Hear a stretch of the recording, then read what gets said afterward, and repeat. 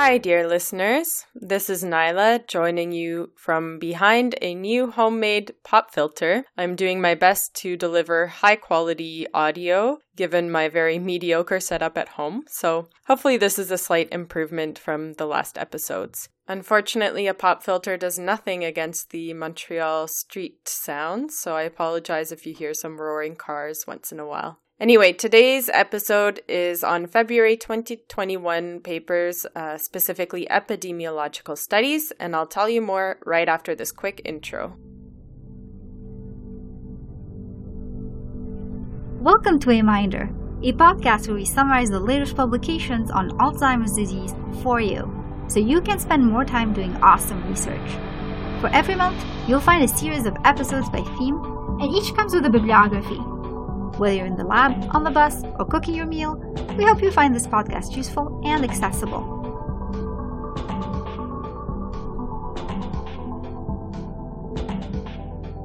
So we've got 23 papers to go through today, and these cover a wide range of epidemiological studies from global disease burden and prevalence to environmental and lifestyle risk factors to other illnesses that may precede or occur in tandem with Alzheimer's disease.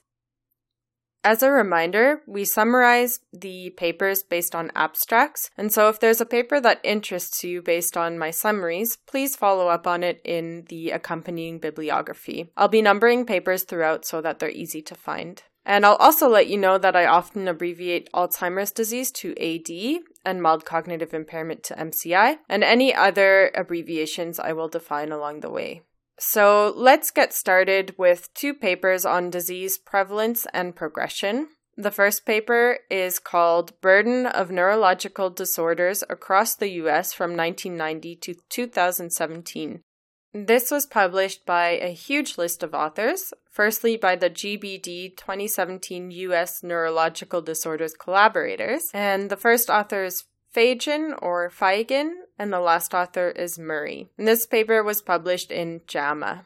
The purpose of this study was to provide an accurate and up-to-date estimate of the incidence, prevalence, mortality, and disability-adjusted life years, or in other words, the burden estimates of neurological disorders in the U.S. The authors conducted a systematic analysis of the Global Burden of Disease 2017 study, deriving data from 48 contiguous U.S. states, Alaska, and Hawaii. They looked at 14 different neurological disorders, and from those, AD came out as one of the most burdensome disorders in the U.S., along with stroke, other dementia, and migraine. The burden of almost all the neurological disorders increased between the study years, from 1990 to 2017, largely due to the aging population. You can check out the paper for the findings on other neurological disorders.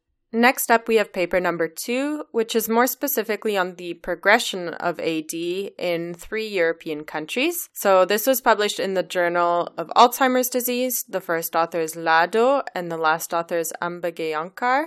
And the title is Assessing the Progression of Alzheimer's Disease in Real-World Settings in 3 European Countries. This longitudinal prospective study assessed the progression of AD in Spain, Germany, and the UK by characterizing cognitive, functional, and behavioral changes during the follow-up period between 6 and 24 months. A sample of 616 participants with an established clinical diagnosis of AD were recruited from 69 different sites in these 3 countries. The authors found that cognitive symptoms were usually first reported around 1.1 years before an official AD diagnosis and 1.4 years before the first treatment. Based on Mini-Mental State exam scores, patients who were originally diagnosed with mild or moderate AD progressed to moderate or severe AD after a median of 3.7 and 11.1 years, respectively. The authors also found a deterioration of cognitive, functional, and neuropsychiatric functions during the follow-up period, which, as I mentioned, ranged between 6 months and 2 years. Moving right along, we have 2 papers on air pollution, and I've covered this topic quite often in environmental risk factor episodes. So in previous risk factor episodes and epidemiological studies, a common topic is fine particulate exposure, specifically fine particulate matter that is under 2.5 micrometers, which is referred to as PM 2.5. And this has been linked in animal studies as well as human studies to Alzheimer's disease. So paper number 3 is Fine Particulate Exposure and Clinical Aggravation in Neurodegenerative Diseases in New York State. This was published in Environmental Health Perspectives by first author Nunez and last author Kayamortzoglou. And my apologies to all of the authors if I ever mispronounce your name. If you happen to be listening, please send us a little message and feel free to correct us. Anyway, the authors examined the potential association between long-term exposure to PM 2.5 and disease aggravation in Alzheimer's, Parkinson's, and amyotrophic lateral sclerosis. So I'll abbreviate these diseases to AD,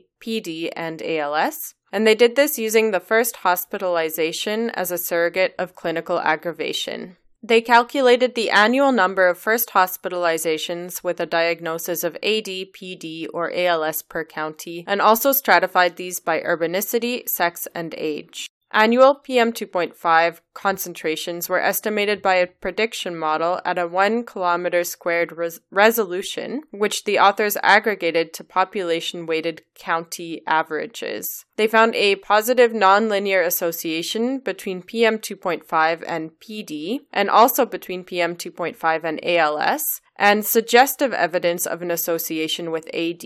The effects for PD and ALS were modified by age, with a positive association in patients under the age of 70.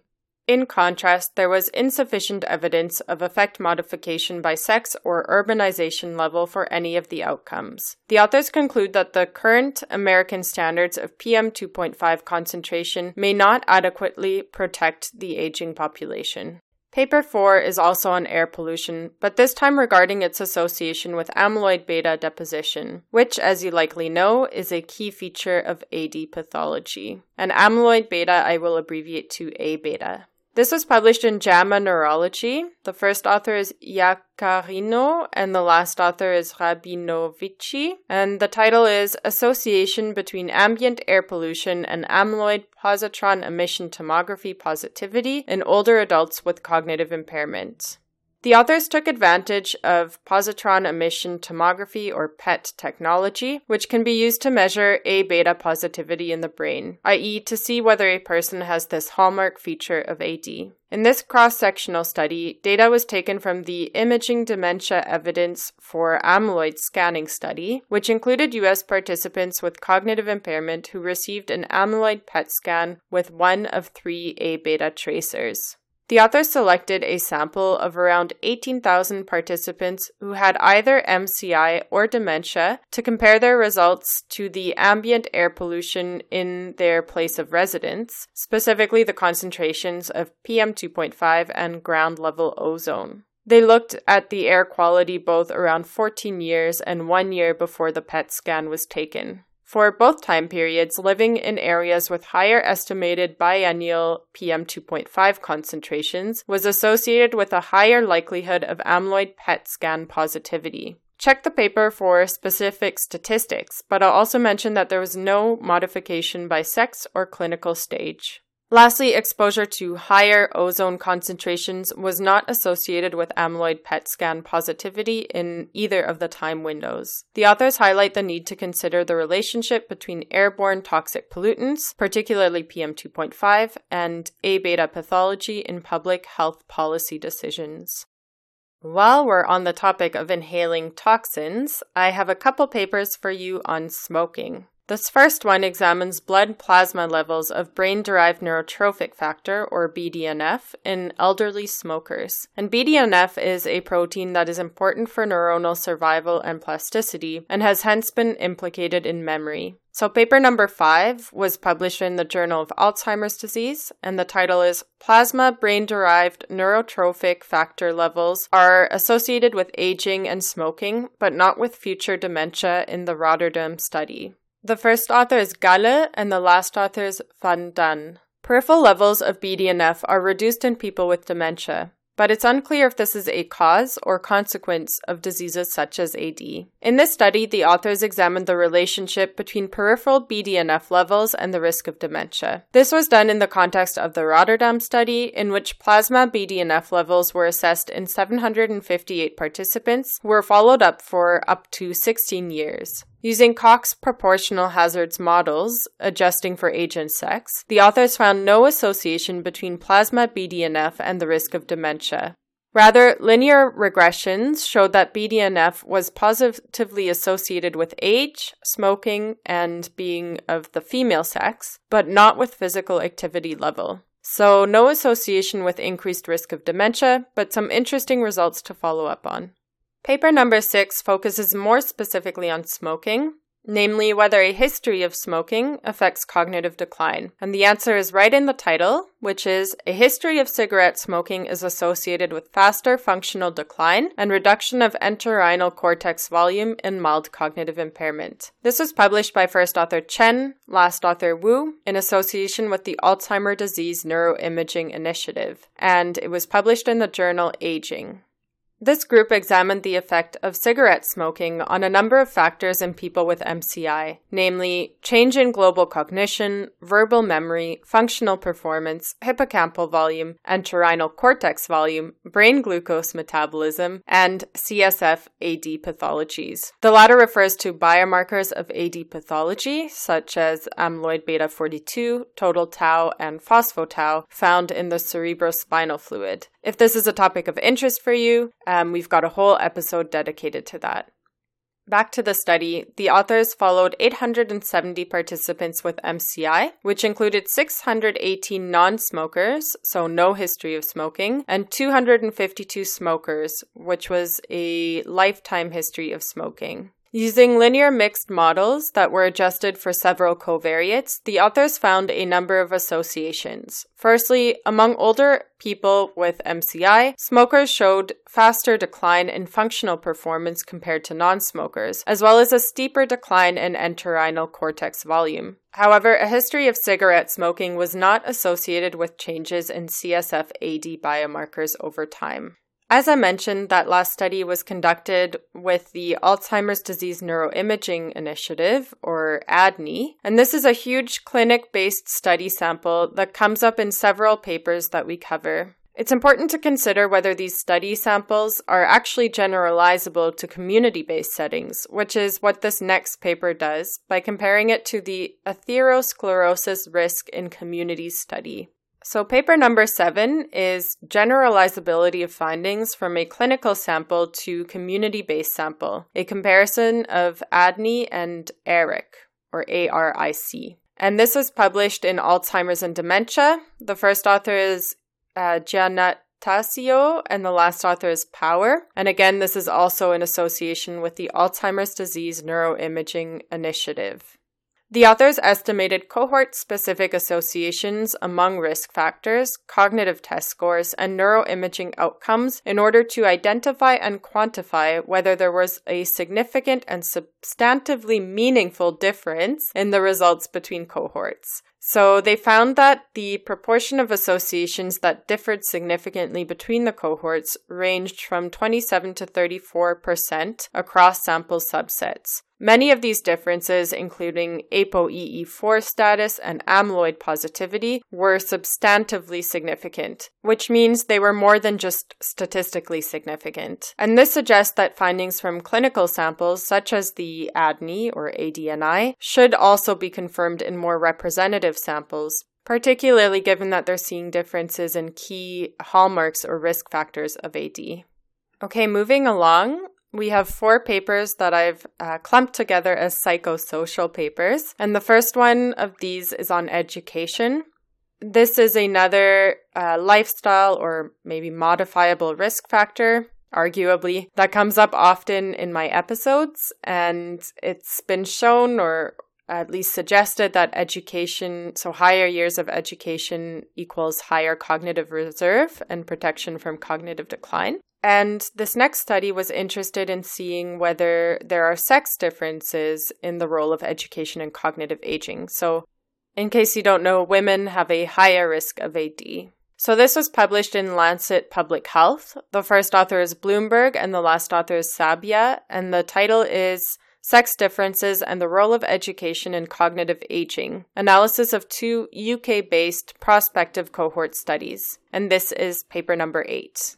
This group analyzed data from 2 prospective cohort studies in the UK, namely the English Longitudinal Study of Aging and the Whitehall 2 study, to assess sex differences in cognitive performance as well as decline before and after adjusting for education generally, as well as categorized education into high versus low education level. The authors took the results of memory and fluency tests from the 2 studies and standardized the cognitive scores from each study based on the mean and standard deviation of the corresponding test among participants aged 50 to 59 years of age who all had a secondary education. From a sample of nearly 16,000 participants between the 2 studies, the analysis showed that women had better memory scores than men in all birth cohorts, irrespective of education level. Interestingly, in earlier birth cohorts, so in older generations, men had better fluency scores than women in the low education group, whereas women had better fluency scores than men in the later birth cohorts and in the high education group. While memory decline was faster in men than in women, the rate of fluency decline did not differ by sex. The authors suggest that decreasing disparities between men and women may be due to increased educational opportunities and could eventually attenuate the sex differences in dementia and cognitive decline. This is an interesting suggestion. However, I've also previously summarized a lot of more biological and hormonal sex difference papers, so there might be some underlying biological factors that cause the increased risk among women. Moving on to paper number 9. This one also looks at sex differences, but this time with regards to the potential adverse consequences of long working hours. The title is The Impact of Long Working Hours on Cognitive Function, a follow-up study with gender stratification. And this was published in the journal Alzheimer's Disease by first author Lee and last author Lee. And there's just one middle author, which is Choi. This study investigated whether long working hours is associated with a decline in cognitive function, using 12 years of data from the Korean Longitudinal Study on Aging. This included about 2,500 participants who were evaluated using the Korean version of the mini mental state examination. Cox proportional hazard regression models were used to evaluate declines in the test score over the 12-year study period. The authors found that the overall hazard ratio of cognitive decline in long working hours was 1.13, and when categorized by sex, women with long working hours had a hazard ratio of 1.50, which means 1.5 times higher than normal risk. The test scores significantly decreased after working long hours for 5 or more years. So in conclusion, don't work too hard, which I should probably take my own advice. I'm recording this on a Sunday evening. But let's go on to paper number 10. This one is switching gears a little. It looks at how cognitive impairment relates to toxic stress and different resilience-promoting factors, and whether associations differed based on race and ethnicity. So paper 10 was published by first author Nkawata and last author Ezimama, and it was published in the journal International Journal of Environmental Research and Public Health. And the title of paper number 10 is The Relationship of Race, Psychosocial Stress, and Resiliency Indicators to Neurocognitive Impairment Among Older Americans Enrolled in the Health and Retirement Study, a cross-sectional study. The authors used data from a nationally representative sample of around 6,300 Americans 50 years and older who were enrolled in the Health and Retirement Study between 2012 and 2014. Neurocognitive impairment was defined as a physician's diagnosis of AD/dementia with a total cognition score under or equal to 10. Domains such as toxic stress, resilience, and race/ethnicity were self-reported. In this study, toxic stress referred to everyday discrimination and chronic stressors, and mastery was used as an indicator of resilience. 83% of the study participants were white, 13% were African American, and 4% reported as other. Chronic stress, discrimination, and low mastery were each associated with higher risk of cognitive impairment. The association between cognitive impairment and low mastery was dependent on discrimination and ethnicity. Specifically, low mastery-associated risk for cognitive impairment was only observed among participants who denied experiencing discrimination, but the association was absent among those who had experienced discrimination. Moreover, those with African American ethnicity were associated with neurocognitive impairment risk only in those reporting high mastery, so high resilience. These findings suggest that adverse social experiences may counteract mastery-associated cognitive benefits among the African American population, and that toxic stress should be considered for its adverse effects on cognitive function. In a similar vein, this next paper investigated loneliness as a risk factor for cognitive impairment in 6 different low and middle income countries. Paper 11 is entitled, "Is Loneliness Associated with Mild Cognitive Impairment in Low and Middle Income Countries?" And first author is Smith, the last author is Koyanagi, and this was published in the International Journal of Geriatric Psychiatry. This cross-sectional study looked at nationally representative data from the World Health Organization study on global aging and adult health, specifically in China, Ghana, India, Mexico, Russia, and South Africa. The definition of MCI was based on the National Institute on Aging and Alzheimer's Association criteria. The final study sample consisted of around 19,000 individuals aged 50 to 64 years and termed middle age, and another 13,600 individuals who were over the age or equal to the age of 65. So those are older adults. The authors found that over the 2 age groups, loneliness was associated with a 1.43 higher odds of MCI, but this was not statistically significant, except for specifically in China and South Africa. The association between loneliness and MCI was also significant in older adults specifically, and that was regardless of country. The authors suggest that strategies to reduce loneliness should be considered to combat the incidence of MCI in low economic settings. And I would say in all settings, generally, especially given the effects COVID has had on isolation and loneliness. So a very topical paper and a reminder to call someone that might be feeling lonely right now. Okay, we are about halfway through our papers. Let's take a quick break here before we get into some comorbidities and health risk factors of AD. Hey listeners, I'm here to let you know Aminder is recruiting.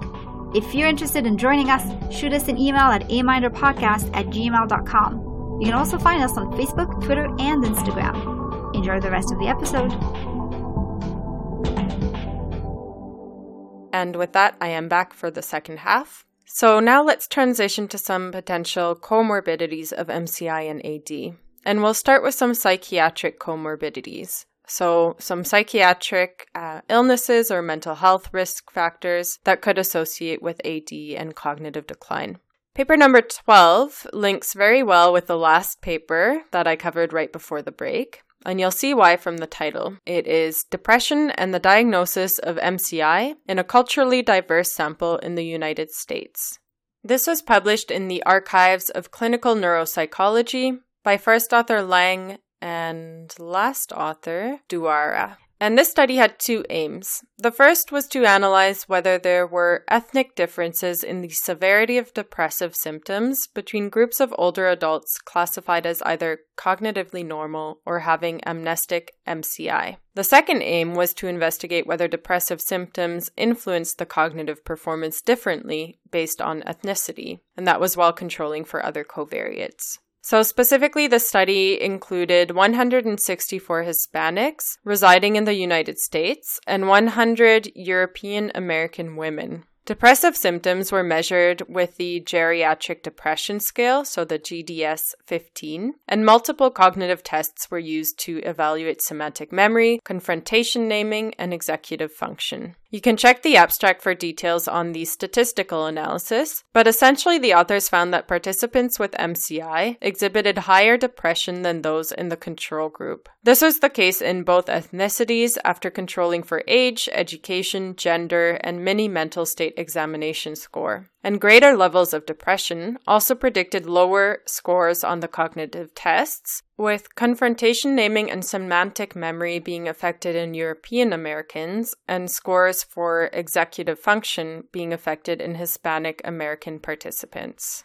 Okay, moving on. Paper number 13 looked at a related condition, namely anhedonia, but this time specifically in non-depressed individuals. And anhedonia refers to the inability to feel pleasure or a reduction of previously enjoyable daily activities. Paper 13 was published in the International Journal of Environmental Research and Public Health. The first author is Vaquero Puyuelo, and the last author is Santa Barbara. And the title is Anhedonia as a Potential Risk Factor of Alzheimer's Disease in a Community-Dwelling Elderly Sample. Results from the Zarademp Project. The authors used data from the Zaragoza Dementia and Depression Project, so the Zarademp Project, which is a longitudinal epidemiological study on dementia and depression. And they did this to examine a sample of around 2,800 cognitively normal individuals 65 years and older. Participants were followed for 4.5 years, and the geriatric mental state examination was used to identify cases of anhedonia, whereas the DSM-4 was used to diagnose cases of AD. The authors found a significant association between anhedonia cases and AD risk in a univariate analysis, which had a stronger association in a fully adjusted model. The authors suggest that cognitively intact individuals with anhedonia should be prioritized for preventative strategies to mitigate the risk of AD. Next up, we have 2 papers on sleep. Sleep troubles can precede the diagnosis of neurodegenerative disorders by years, and some research is examining whether they directly contribute to disease progression. The focus of paper number 14, however, is more so whether insomnia can predict clinical diagnosis of memory impairment or dementia. It was published in Sleep Medicine by first author Beydoun and last author Zonderman, and the title is Insomnia as a Predictor of Diagnosed Memory Problems, 2006 to 2016 Health and Retirement Study. This study conducted secondary analyses on around 9,500 participants aged 65 years and older who had completed the 2006 wave of the Health and Retirement Study. These participants were followed up for 8 years to determine if insomnia symptom scores were associated with time to onset of physician-diagnosed memory problems or dementia. And you can check the abstract for the specifics on the diagnoses that were considered. Using Cox proportional hazard models that were adjusted for socio-demographic, lifestyle, and health characteristics, the authors found that severe insomnia symptoms were associated with increased risk of physician-diagnosed memory problems. Individuals who reported a change in insomnia symptoms over the study period were also more likely to be diagnosed with dementia. An increase in the severity of insomnia symptoms over time conferred the highest risk of memory problems or dementia. So hopefully that doesn't keep you up at night. That was a terrible joke. Let's move on to paper number 15, which is in line with the last one. The title is Examining Sleep Deficiency and Disturbance and Their Risk for Incident Dementia and All-Cause Mortality in Older Adults Across 5 Years in the United States. The first author is Robbins, the last author is Cheisler, and this was published in the journal Aging. The authors studied a sample of around 2,800 participants in the National Health and Aging Trends Study, a nationally representative longitudinal study of Medicare beneficiaries in the U.S. who were aged 65 years and older. Surveys on sleep disturbance and duration were administered at baseline, and the authors examined the relationship between these sleep disturbances with incident dementia and all-cause mortality over the following 5 years. They also controlled for confounding variables. short sleep duration, that is under 5 hours a night, and a sleep onset latency over 30 minutes were both associated with incident dementia. Risk of all-cause mortality was associated with difficulty maintaining alertness, napping, poor sleep quality, and very short sleep duration. So again, under 5 hours. So consider this yet another reminder not to work too hard and to get a good night's sleep. This brings us to other health risk factors and comorbidities. These ones are more physical illnesses. And I have 8 papers that are sort of all over the place. So let's start with one on frailty, which refers to many different factors that determine how prone someone is to illness or injury. And this comes up fairly often with regards to dementia risk. So let's dive into the potential relationship with paper number 16, and that is frailty and neuropathology in relation to dementia status, the Cambridge City Over 75s cohort study. This was published by first author Wallace, last author Brain, in International Psychogeriatrics. The authors recruited adults aged 75 years and older from general practice registries in the UK back in 1985 and used a 39-item frailty index and a 15-item neuropathological index in order to operationalize frailty and neuropathology, respectively.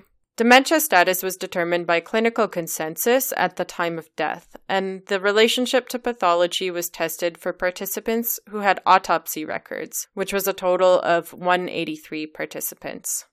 The relationship to frailty was evaluated in a representative sample of the survey respondents, namely 542 participants. The authors found that individuals with dementia were more frail, had lower cognition scores, and a higher neuropathological burden. The latter was significantly and independently associated with frailty. Assuming a causal relationship based on population attributable fraction analyses, the authors suggest that preventing severe frailty could have avoided 14.2% of the dementia cases in this cohort. Related to frailty is the risk of falling, which is the topic of paper number 17. This paper is Modified Study Fall Risk Categories Predict Incident Cognitive Impairment. It was published by first author Crow, last author Batsis, and it was published in the Journal of American Geriatric Society. The authors wanted to know whether higher risk of falling also caused higher rates of subsequent cognitive impairment. They conducted secondary analysis on cross-sectional and longitudinal data from the National Health and Aging Trend Study, which is a study we saw just a few papers back regarding sleep deficiency. This analysis included over 7,100 participants with a median age category of 75 to 80 years, half of which fell into a low fall risk at baseline. By the way, this was categorized by a modified algorithm of the study, which stands for Stop Elderly Accidents, Death, and Injuries. At an 8-year follow-up period and in a fully adjusted model, the risk of developing cognitive impairment was slightly higher in the moderate fall risk category, and participants in the high fall risk category had nearly twice the risk of cognitive decline. Another oft-mentioned topic in potential risk or protective factors of AD is body mass index, or BMI. I covered a paper a few months back regarding BMI variability and the association with AD, which is also the topic of paper number 18 in today's episode. This was published in Scientific Reports by first author Kang, last author Kim, and the title is Body Mass Index Trajectories and the Risk of Alzheimer's Disease Among Older Adults. The authors analyzed data from over 45,000 participants whose BMI were measured 3 times over 6 years in the Korean National Health Insurance Service Health Screening Cohort. They used Cox regression models to evaluate the effect of 2- and 4-year BMI changes and BMI variability on the risk of AD. The relationship between these factors was non-significant in men, although the risk of AD was higher in men whose BMI had decreased by 10 to 15% over 4 years. In women, AD risk increased starting at a 5% BMI loss over 2 years. Overall, BMI loss over 2 or 4 years was associated with increased risk for AD, and risk also increased in women with higher BMI variability. This next paper isn't directly related to AD, but rather to cardiovascular diseases, which, as I've mentioned, are a known risk factor of dementia. So the title of paper number 19 is Egg and Cholesterol Consumption and Mortality from Cardiovascular and Different Causes in the United States, a population-based cohort study. It was published in PLOS Medicine by Zhuang, first author, and Zhang, last author. You've likely heard or perhaps participated in heated debates about whether egg and cholesterol consumption are detrimental to cardiovascular health and longevity. This was the question these authors tested in over 521,000 U.S. participants aged 50 to 71 years. These were originally recruited in the mid-90s and prospectively followed up until the end of 2011. The authors evaluated intake of whole eggs, egg white and substitutes, and cholesterol using a validated food frequency questionnaire.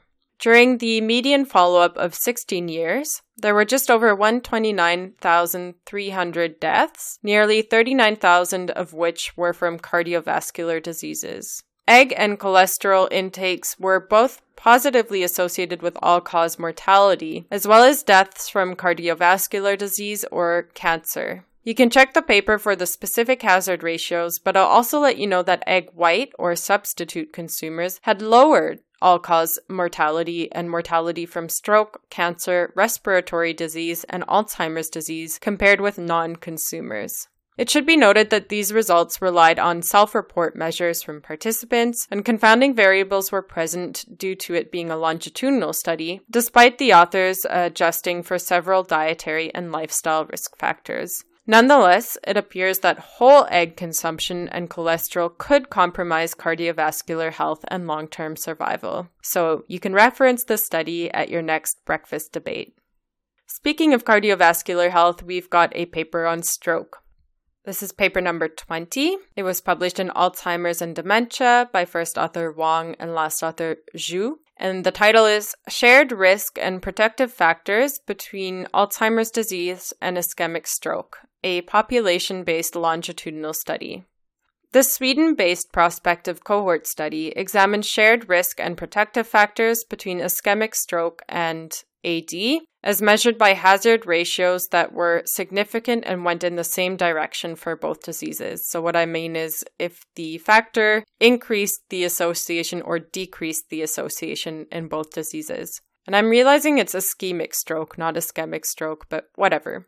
Nearly 2,500 older adults who were AD and cerebrovascular disease-free at baseline were followed up for up to 15 years. At the end of the study period, 132 independent cases of AD and 260 cases of ischemic stroke were identified. The shared risk factors included low education, sedentary lifestyle, and heart diseases, whereas high levels of psychological well-being, actively engaging in leisurely activities, and a rich social network were shared protective factors. The authors reported that in total, around 58% of AD or stroke cases could have been prevented if individuals had over one protective factor and no risk factors. And you can check the paper for more details on risk reduction in individuals who did have risk factors of AD or cardiovascular disease. Okay, only 3 papers between me and my dinner. We are going to pivot once again to another potential risk factor, namely viral infections, and whether antiviral treatment could also be a protective factor against dementia. So paper number 21 is Herpes virus infections, antiviral treatment, and the risk of dementia, a registry-based cohort study in Sweden. The first author is Lopatko, the last author is Löfheim, and it was published in Alzheimer's and Dementia. This study looked at the association between AD and 2 viral infections, that is, herpes simplex virus type 1 and varicella zoster virus. The authors enrolled over 265,000 participants aged 50 years and older who were diagnosed with one or the other virus and were receiving antiviral medication over a 12-year period. Controls were matched in a 1-to-1 ratio by sex and birth year.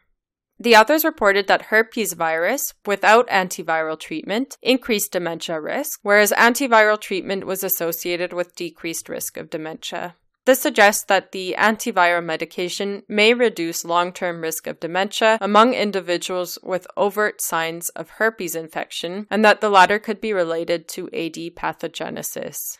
Speaking of treatments of other illnesses, chemotherapy has come up fairly often for its potential relationship to AD and cognitive decline, but with mixed results. This is a topic I've covered in previous risk factor episodes. So let's see what paper number 22 has to say on the matter. This was published by first author Akushevich and last author Kertai. And the title is Chemotherapy and the Risk of Alzheimer's Disease in Colorectal Cancer Survivors, Evidence from the Medicare System.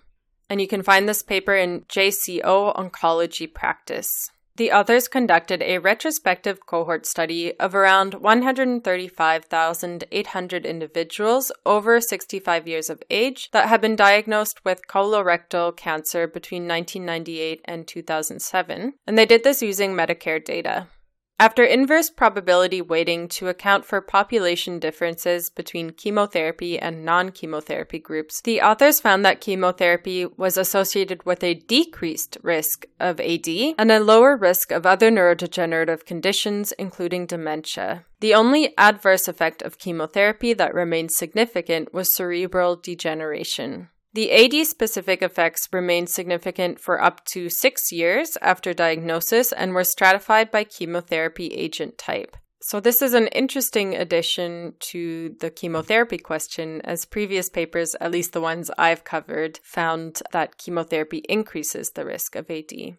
Okay, so our last paper is on hearing impairment, which is another common topic for AD and dementia risk factors. The authors of paper number 23 examined whether the use of hearing aids could influence the conversion from MCI to dementia and its progression. So paper 23 was published in Alzheimer's and Dementia by first author Bischoik and last author McGuire, and the title is Association of the Use of Hearing Aids with the Conversion from Mild Cognitive Impairment to Dementia and Progression of Dementia, a longitudinal retrospective study.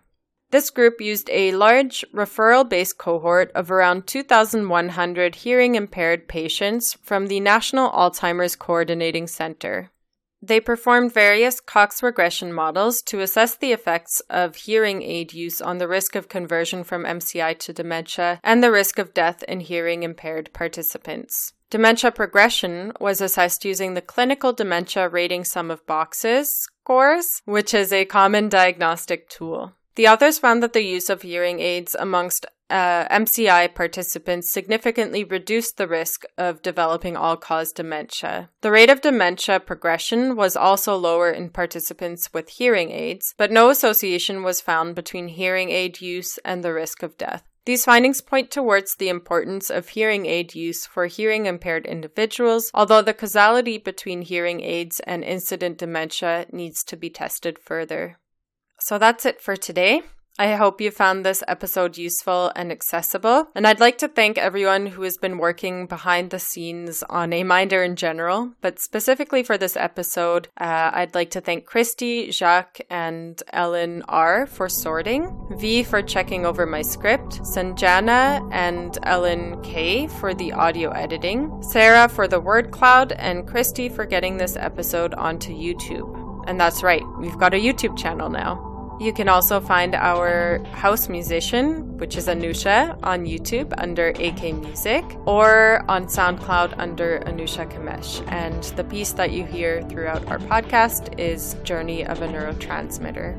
If you've been listening to us for a while, you might have noticed that we've had to cut down the themes that we cover each month. This is due to the time constraints of our team, and if you'd like to help us alleviate those constraints, we would be happy for more team members. You can contact us by email or through social media. You can also sign up to our mailing list to keep posted on upcoming episodes and for the access to the bibliographies, which you can also find in the episode notes. I think that's all. Enjoy the rest of your day or evening. Don't work too hard and get a good night's sleep.